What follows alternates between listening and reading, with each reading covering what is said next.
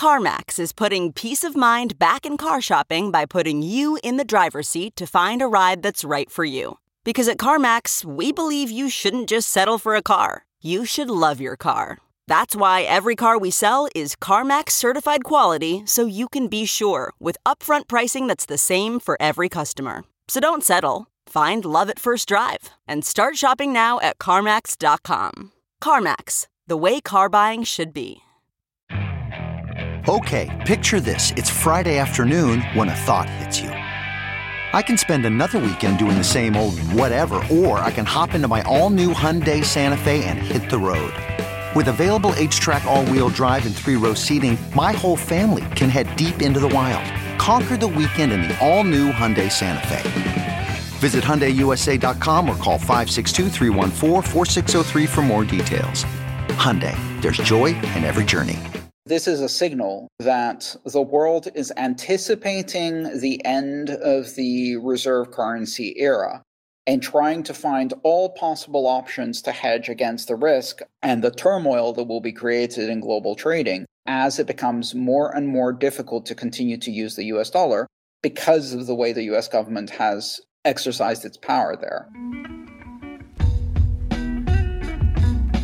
Hey folks, on today's episode we'll be discussing a simple but critically important topic. In the beginning, way back in 2009, there were traditional currencies like the dollar, alternative or community currencies like Ithaca Hours, and just one cryptocurrency, Bitcoin. But what a difference a decade can make. Today there are thousands of cryptocurrencies, many created by enthusiasts who have ideas on how to make something even better than Bitcoin. But also currencies that use some of the technology that makes Bitcoin so powerful, but pair it with the authority of a national government, like the digital yuan in China, or even a globe-spanning corporation with billions of customers, like the Libra, backed by Facebook and still not released. In this emerging picture, is Bitcoin still interesting? First attempts at new technology, even when successful at introducing powerful new ideas, are often not the ones which eventually succeed in changing everything. And importantly, as the world changes and we get closer to something other than a dollar standard, where does Bitcoin fit?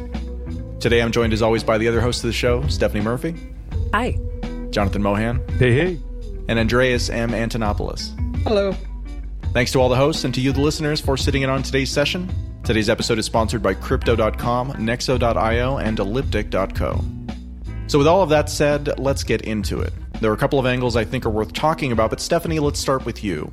What's the point of a global reserve currency, currently the dollar? What's it supposed to do in a perfect world, and how did the dollar end up as it? Well, think about what happened in the days of bartering.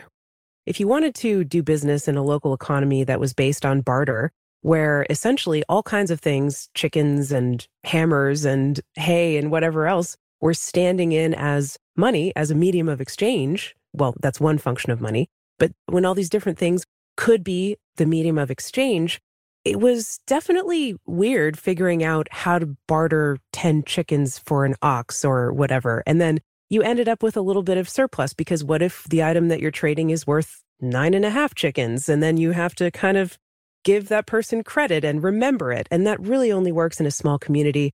I was watching a documentary recently about the Puritans in early America, before it was America. And they were actually doing that. They had these written ledgers of like, okay, I traded 10 chickens with Ezekiel on this day, and he owes me a little bit extra. And then they were just keeping track of these really complicated things. And, you know, obviously this was before the times of computers and social media. And so you have to keep that all in your head. And what if there's a fire and your barn burns down and then you don't remember who owes who what? So I'm talking about an example that happens in a small community. But fast forward to a world that's globally connected. We don't just trade with Ezekiel down the street anymore for 10 chickens. We are international economies. People all over the world trade with other people all over the world, and as do companies and corporations and nation states and all kinds of other entities. And so how do we do that? You know, how do we make it as less confusing as possible? And the answer to that is having sort of a universal medium of exchange, which is a global reserve currency. And it's like, okay, we're going to take the friction and cost out of these transactions. And the cost would come from converting currencies and doing the math and trying to figure out exactly how do you convert one nation state's currency to another one. And it may not seem like a lot, but it does add an amount of friction. But if there's a convention where everyone agrees they're going to do business in a certain currency, that becomes the reserve currency, and it just makes things a little bit easier. Yeah, it's kind of like a language, right? Like it's really valuable to be able to speak the same language as people who are near you. But if you want to talk to someone who's in a different town, a different country, then, we've seen throughout history that languages tend to become more valuable to know as more people know them because it's simply more useful. It seems like it's the same thing with money. And then on the other side of kind of that utility equation, what's the point of a currency or a global reserve currency? A lot of times it's about saving money, right? If you're in a country that doesn't necessarily have a stable financial system or you don't have money that's being managed very well, then sometimes it can be really attractive to do business in a currency that is outside the control of your local government, who you don't think is doing a good job of managing it. And so that's kind of another way that these global reserve currencies not just emerge, but kind of find value. I think it's more the second, really. The medium of exchange isn't really that big of an issue. Theoretically, at least, you could just trade in any one of the global national currencies and just do the exchange rate calculations. That's not a big problem. The bigger problem is reserve. And reserve really speaks to the store value aspect of this. You see, the thing is, in order to be able to continuously trade, you need liquidity. And in order to have liquidity, you need to have reserves of currency. And then the question becomes, which currency do you use for the reserves?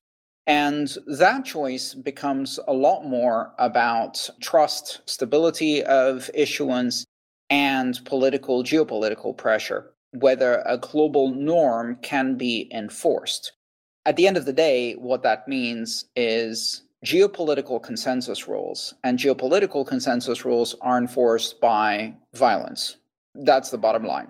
And if you look at the history of what's considered global currencies, it pretty much seems that whatever nation has the largest military at the time magically ends up being the global reserve currency in that area. So you go back far enough and it was Rome. And you look at every era and it's basically he who has the largest army just seems to be the largest trading partner and seems to be the global reserve currency. My second favorite thing to point out here is that global reserve currencies tend to have two things in common. One, a nation who's the most powerful, or arguably the most powerful at the time. And two, they always abuse that power, both militarily and economically. So I like to tell people, if you look at a quarter, they have faces on them because we all pretend that they're Roman silver coins.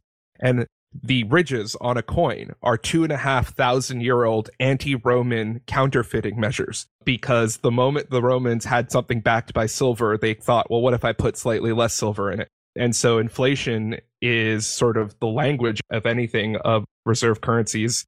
And like all things, they seem to not last very long. Yeah, it's not just counterfeiting. It's actually because people would shave off the edges. If it was made of silver, they just basically trim it.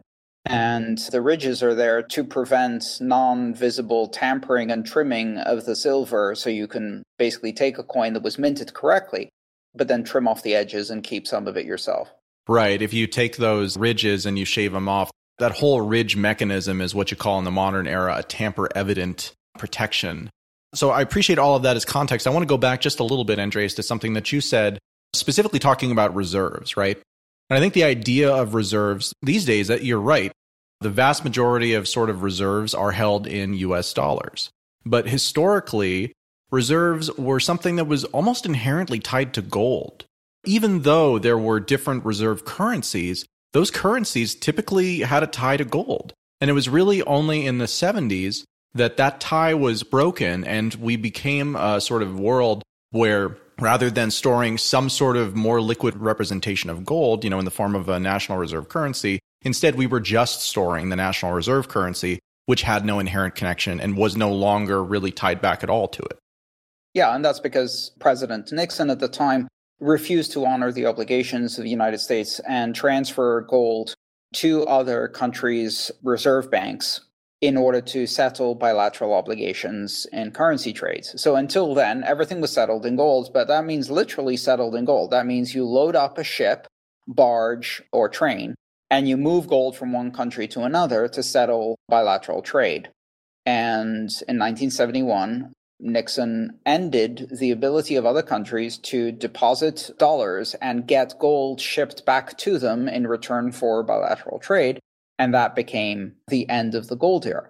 Now, the US dollar acting as a global reserve has another darker aspect to it, which is that this happened simultaneously with a Faustian deal between Henry Kissinger and the Saudis that established a coalition whereby Americans would provide military support for the Saudi regime and its satellite states in return for a deal that the Saudis would only accept US dollars for the purchase of oil. Now, given that at the time, other oil-producing countries didn't have the capacity to compete with Saudi Arabia and the Gulf states, this effectively meant that the US dollar became reserve currency because it was the only legal tender effectively for purchasing oil. Everybody needs oil. If the Saudis only accept dollars, you need to have dollars, which means you need to store dollars. And if you're storing dollars for oil, you might as well use them for international trade. And that established the dollar as the global reserve. So it's a two-step process. One, deprecate gold. Two, make a devil's deal to prop up a theocratic, murderous dictatorship, even when they bomb our own towers, by supporting their dictatorship through military support from the Americans in return for supporting the currency. Now, that compact is effectively broken. Now, there are a number of countries that coincidentally get invaded just after they start accepting any other currency than dollars to sell their oil. And the only ones that don't get invaded are the ones that either have nukes or have a big enough military to resist invasion. Iran now accepts Chinese yuan and rubles for oil, and that's beginning to break the hegemonic dominance of the US dollar as a reserve currency. We are nearing the end of the era. First, the empire declines, then the empire continues to abuse its currency privilege long past it can actually support that position. And then eventually, even that control breaks and something else emerges. Of course, the question is, how long does that take after the decline of empire, and what else can possibly emerge to replace the dollar as reserve currency? So I want to stay on this gold thing for just a minute, because I actually think, in continuing to think about this and listening to you talk about it, I think that one of the things perhaps that I didn't really realize before this conversation is that the global reserve currency, Jonathan, you tied it to empire, and I think that that's true, but I think that empire is almost a kind of proxy for measuring how much gold one of these empires actually has, because that military might historically has meant that you could go and develop new areas and find more gold, or you can go to war with someone and, effectively take their gold. And so it seems like in a very real way, for most of history where we've had these reserve currencies, the reserve currency really has just been a proxy for gold. And the mechanism by which a reserve currency has been lost is in overreaching. These governments no longer have a dominant position. Their liabilities outweigh their assets to the point where someone else becomes the sort of dominant position in gold, maybe not numerically, maybe just from a trust standpoint because of that whole liabilities versus assets thing. Not just a proxy for gold, because keep in mind, until the modern era, the 20th century, when we're talking about, for example, the Roman Empire, the British Empire, the Portuguese or the Spanish Empire, the currency itself was gold coins. So it wasn't a proxy. It wasn't a proxy until the modern era. It was actual gold. And so the ability to mint actual gold coins, or in some cases silver, but that experiment didn't work very well, that was the reserve currency. So then in the modern era, these effectively became represented as paper. And then when Nixon broke the peg and we moved from a gold-backed dollar to an oil-backed dollar, not really backed, but you know what I mean, like that's kind of the thing that's driving the value behind it. That was a meaningful departure from the last several hundred years of history. Well, which is why that break point in 1971 also represents the beginning of major structural changes throughout the economy, with a huge ramping up of inflation, a huge extension of tax inequality, a huge extension of debt, a huge extension of debt financing for war, and much more financing for war, all stem back to that one decision. It basically unleashed the ability of governments to spend beyond their means. Obviously, nobody knows how this is going to shake out. How disruption manifests in real life is really hard to predict, but at this point, we do at least know what appear to be the different paths that this thing could take. if some sort of cryptographically secure digital money is our future. So, Andreas, I'd like to throw this one to you to start us off. You've got privately issued, literally anybody can do it, cryptocurrencies. You've got so-called corpo coins like the Libra. You've got national digital currencies like we see coming out of China. And then you've got things like Bitcoin. So, what are kind of the attributes of these different things? What are the strengths and the weaknesses of each approach? Or perhaps I'll ask it a different way. What could actually work? And what do we know won't? Well, I'd like to just take a brief step back and say, even though the U.S. has abused its position in the dollar, and even though there are a lot of contenders for the kind of multi-pronged geopolitical power structure, that doesn't mean the U.S. dollar is anywhere near losing its position as reserve currency. It may lose some of its control. But the problem is that there is no good alternative in traditional currencies, not the yuan, not the ruble. The politics there are too fraught to get it. One likely contender is not a cryptocurrency or digital currency at all, but is some form of synthetic currency built and managed by the International Monetary Fund. So some kind of SDR-based synthetic basket currency that is constructed, which may or may not have a blockchain, is kind of unnecessary. It would be a centralized currency that emerges to replace the dollar. But again, the IMF isn't an independent organization either.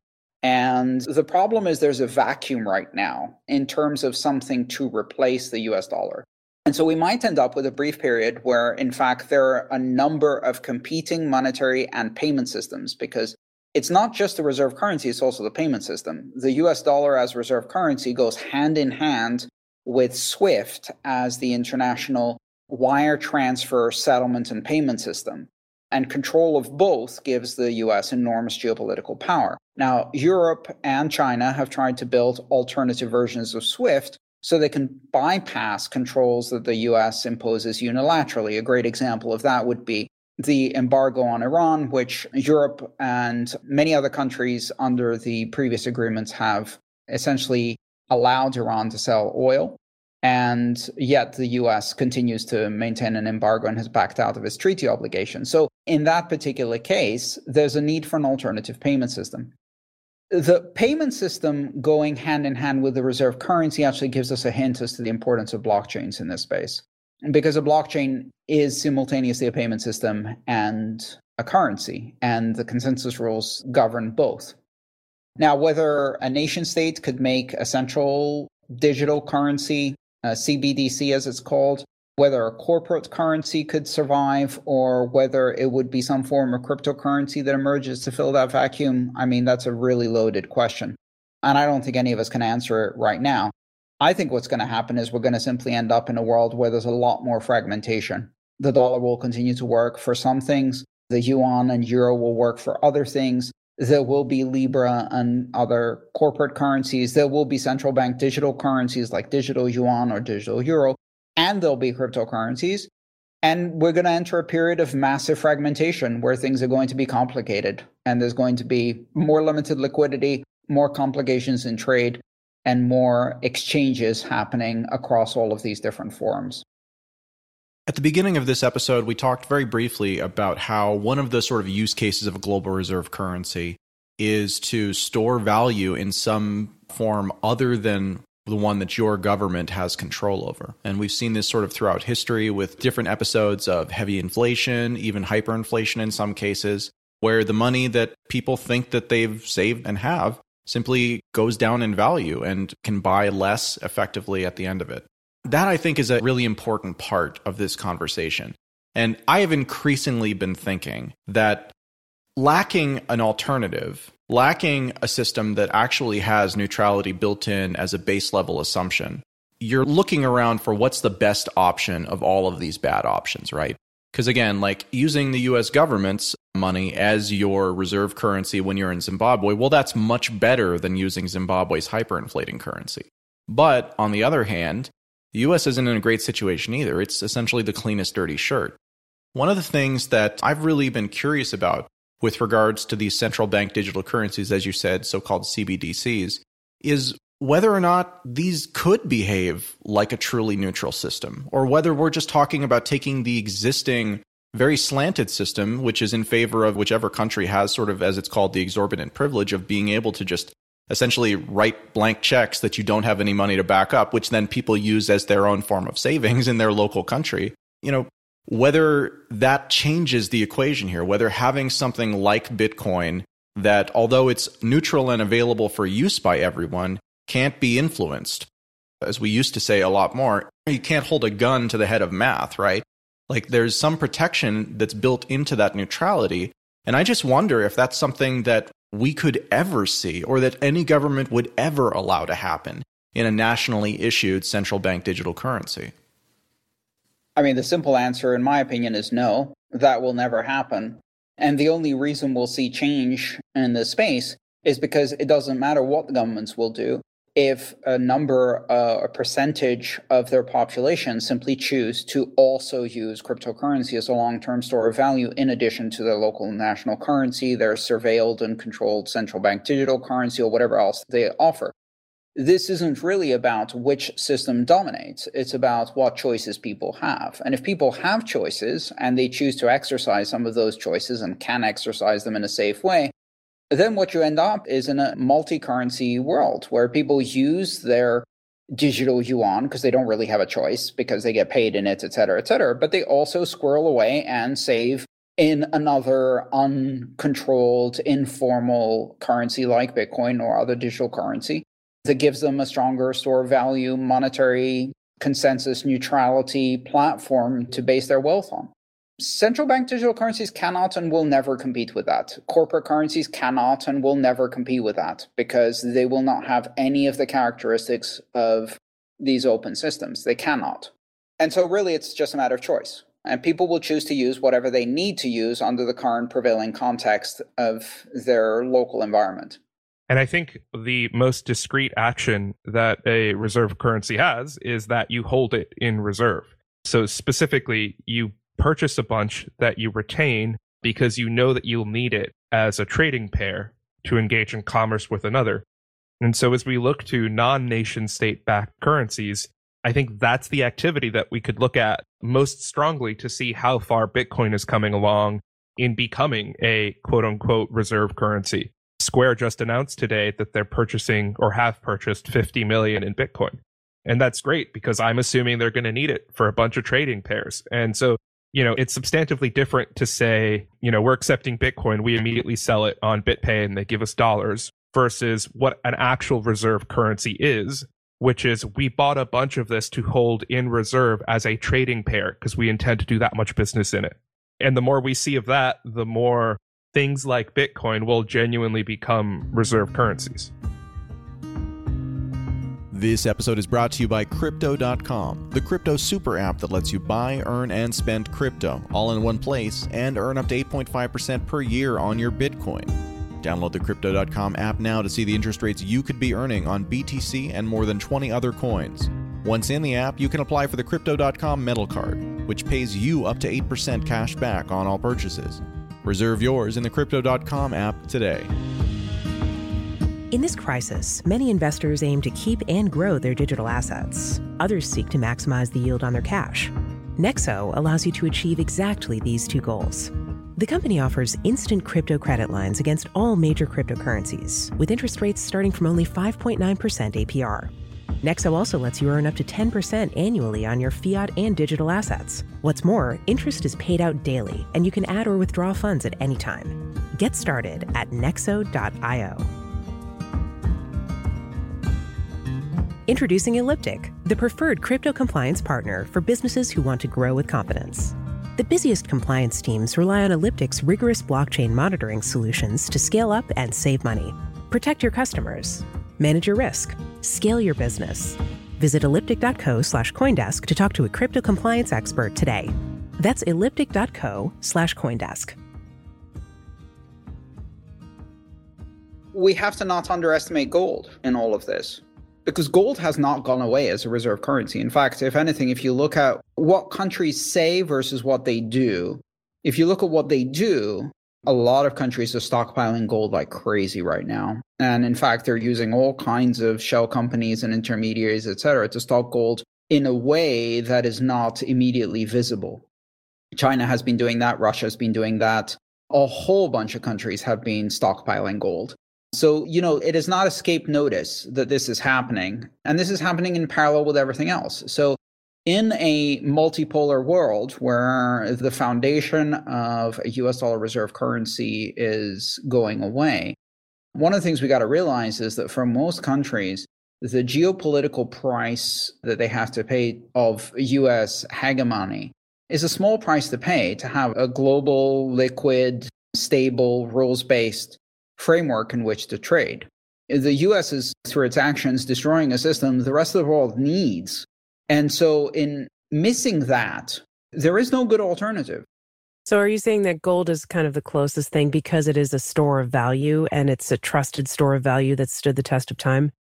Yes. And so this is a signal that the world is anticipating the end of the reserve currency era and trying to find all possible options to hedge against the risk and the turmoil that will be created in global trading as it becomes more and more difficult to continue to use the US dollar because of the way the US government has exercised its power there. The thing about gold, though, is that it really doesn't function as a medium of exchange. Yes, which for a reserve currency isn't a huge problem. Because what you do is you do eventual settlement in very large quantities. You're not sending the actual gold. What you need to do is prove you have reserves, exchange certificates, and settle over a longer period of time by literally filling a barge and moving it. And that's not a huge problem at a country level. You only have a handful of trading partners, and gold is moved internationally all the time. The bigger problem, which has continued to be an issue, is proving the reserve. So if you have an asset-backed system like gold, then you lie about how much you have in reserve and you issue more certificates than you actually have. Effectively, that's what the dollar did in the 1970s. Right. Or specifically with gold in China this year, where 83 tons of gold turned out to basically be a tin can that was painted. Yeah. That's the real problem. It's the forgeability, the verifiability, the auditability characteristics of these things. And ironically, that's something that a blockchain can solve. So if you have audited reserves and then you represent these with tokens on an immutable blockchain, you can have some control and transparency over that auditing and then not be able to just issue more anytime you want. But I think that also, presupposes the concept of auditing, because there are some countries that refuse GAAP and there are some countries that refuse, unqualified audits. So once you get back to, hey, at least we know in this country they have some form of audit trail for their reserve currency, to, hey, let's trust someone else's statements as to the gold balances that they have that use fundamentally different auditing practices than we have. I think you've just reinvented the desire to switch back to like a US dollar or something. Which is exactly the point. As Adam said, it's the dirtiest shirt available, which makes it clean. This is the bottom line, which is that if it weren't for the United States trying to use a regime of sanctions and political manipulation and geopolitics against various other countries and various forms of Cold Wars through currency wars, the rest of the world is quite happy, for the most part, to have a stable world reserve currency in the form of the dollar as long as it's relatively neutral. The US is the one that's breaking the neutrality, and the rest of the world is going like, what are you doing, guys? This has worked, and you get a premium for it. Why are you breaking the one thing that works for everybody? And that's the irony of it all, because there is no good alternative. And the real alternative is fragmentation, uncertainty, chaos, and difficulty in trading. Right. We've talked about it extensively before, but the interesting part about sort of monopolies is that they really do sort of incentivize their own demise. Not even incentivize, that's the wrong word. Precipitate. Yeah, they precipitate their own demise, right? Like the ability for the U.S. to control sort of the SWIFT transfer system that basically governs how U.S. dollars move around the world. Well, so long as everyone can use it, that's incredibly valuable. It's a language that everybody speaks. But it's at the point that you're like, all right, well, Iran, you're not allowed to speak this language anymore, that they're like, well, what are we supposed to do then? And so, I mean, like, if you don't have the opportunity to use the thing that is most useful and you have to make something new, that's not a choice anybody is going to walk into and be like, oh, this sounds like a fun way to spend the next 10 years. But if that's the only option, then they're going to do it. And once one person has done it, then the next person who comes along, they don't have to invent the wheel. They just use the same thing that the other guy used, right? And this is, I think, how you wind up with this sort of regionally bifurcated future, that I think you're talking about, Andreas, where really what we see are almost like regional dominant currencies where you're picking sides. You're literally picking sides. And some people will be on both sides. But again, if the US is like, well, you have to pick either us or them, then some people will pick the US system and the current, better system. But not everybody will. And as we've seen, there will be competition that didn't need to exist, except that sort of the abuse of that privilege made it necessary. Otherwise, what are they supposed to do? Just die? Right. And in that world, a neutral system may emerge. It's unlikely to emerge among the centers of power. It's unlikely that the US, China, or Russia will voluntarily choose to use a neutral blockchain-based systems that they do not control, but which at least nobody controls, or where the control is diffuse enough that no one can take over, because they'd rather build a system that they partially do control so they can extend their sphere of influence.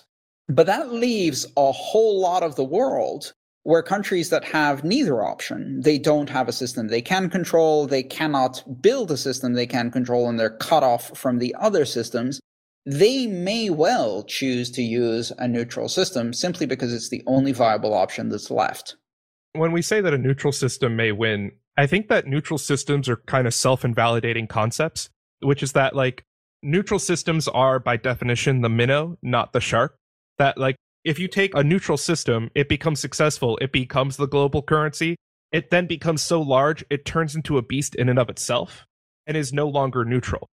Those powers, those interests, and those structures themselves become its non-neutrality. I don't know, can you think of an example of something that achieved dominance yet maintained its neutrality? Because I do think neutrality is just a function of being the little guy. The ISO 40-foot container, 89 octane gasoline. That's not money. Those are structures on how to measure. Those are protocols for transmission. Those aren't the things that are being transmitted.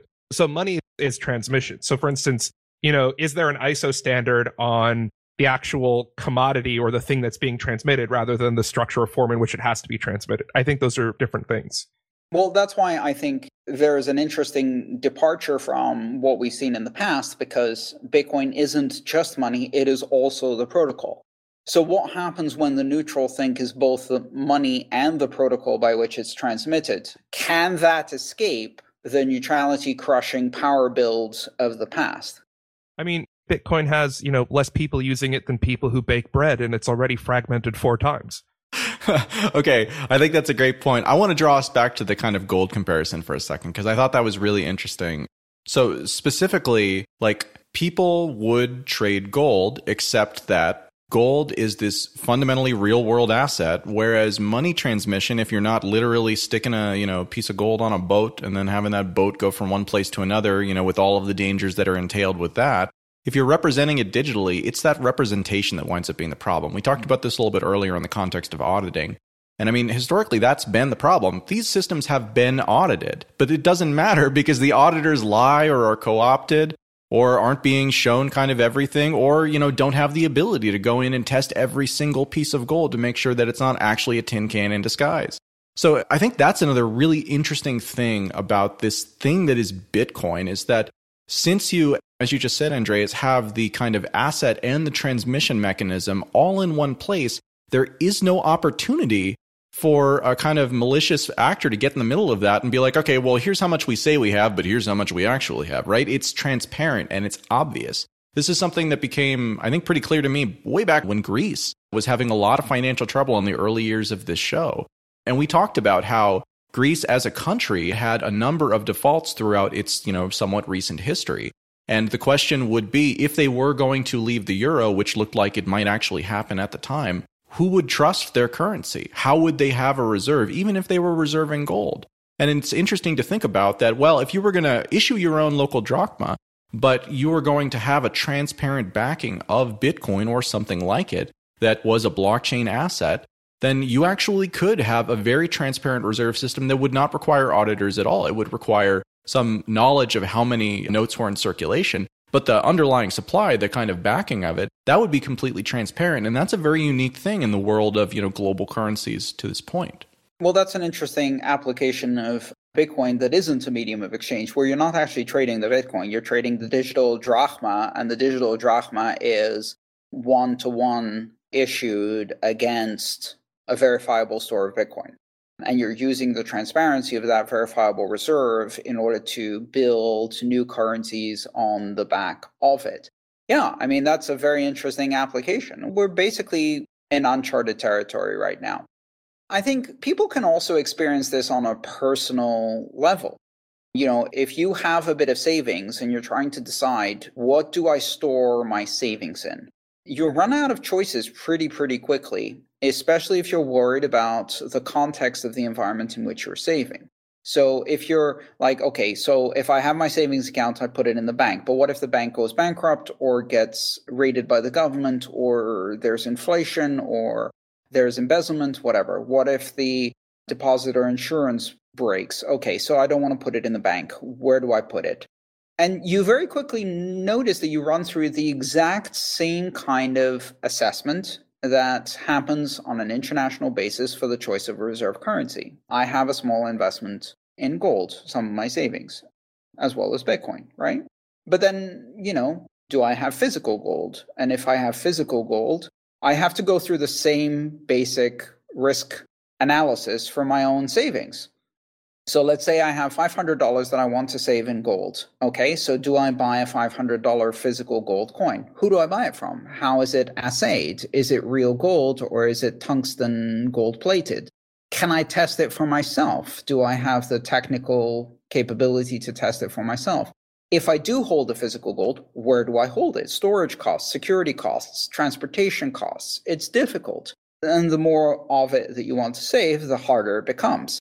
It's easy to steal. Okay, so all of these problems start mounting. What else could I do? I could do government bonds, I could do securities, and I could do Bitcoin. And if you go through all of these steps as an individual for your own savings, you quickly run into the exact same problems that every government in the world is trying to solve with exactly the same problems. And that's where you start seeing why Bitcoin is digital gold, why it has these incredible properties. If I hold Bitcoin, I know it's real. I can transport it. I can secure it. And I don't need to worry about someone confiscating it. Already, it's given me a better choice. Maybe I don't hold everything in Bitcoin. Maybe I diversify a bit because it has other risks, volatility risks, digital network fragmentation risks, etc. But those are different risks. And I'm then diversifying the set of risks. And if I'm making that choice, you can see a possible future where governments make similar choices, at which point they decide to have a bit of dollar, a bit of gold, and a bit of Bitcoin. And that's a wrap on another episode. Thank you very much for listening. Today's show featured Stephanie Murphy, Andreas M. Antonopoulos, Jonathan Mohan, and Adam B. Levine, with music by Jared Rubens and Brant Wood. This episode was edited by Jonas. Have any questions or comments? Send me an email at adam@ltbshow.com. And thanks for listening.